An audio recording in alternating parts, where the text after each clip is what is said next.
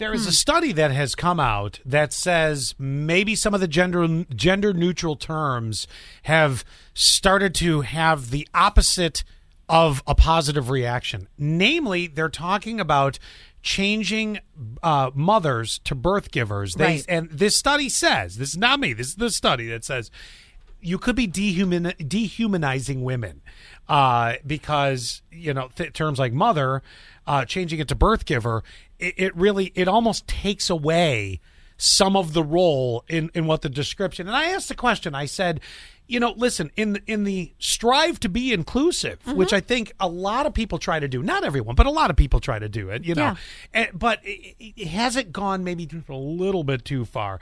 From the 570-4100, they said, I love being a mother, grandmother, and a Mimi. I think there's it's interesting because I know it's just a word, but there's a lot of weight in a word.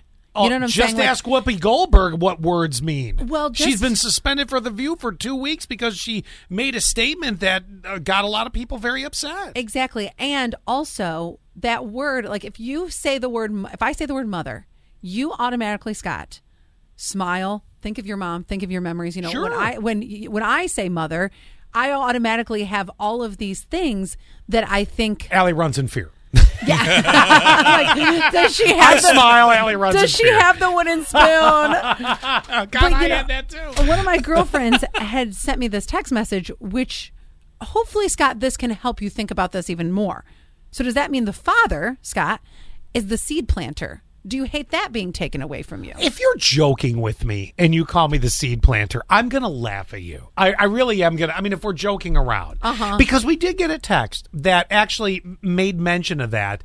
And it was the lady that, oh gosh, where is it here? It's 7224. Thank you. Now, they text two things. So at first I was like, okay, I thought they were thinking one thing, then they flip. But let me read both of them. The term doesn't bother me.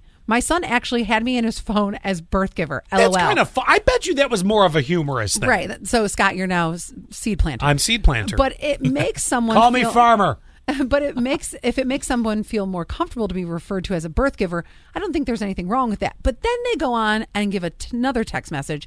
There is so much more to being a mother than just being a birth giver. Yes. Which is why I like the mother staying the mother, but I also look at it in my own world, and maybe my world is small, and think of my own mother.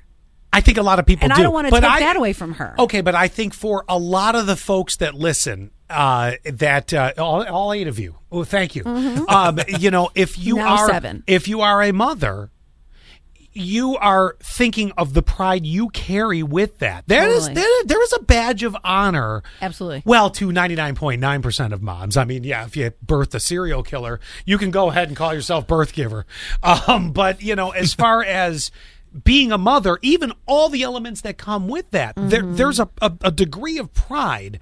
And I do understand the statement of, look, I said this a few minutes ago. Pendulums swing, waves come and go. Mm-hmm. You don't necessarily have to shove the pendulum to get the results you're looking for. And I think that's where this one finally got some people going. Well, I think and I'm guessing that this was also because of, and I don't know, but is it the trans community that you could be you're now identifying as a male, right?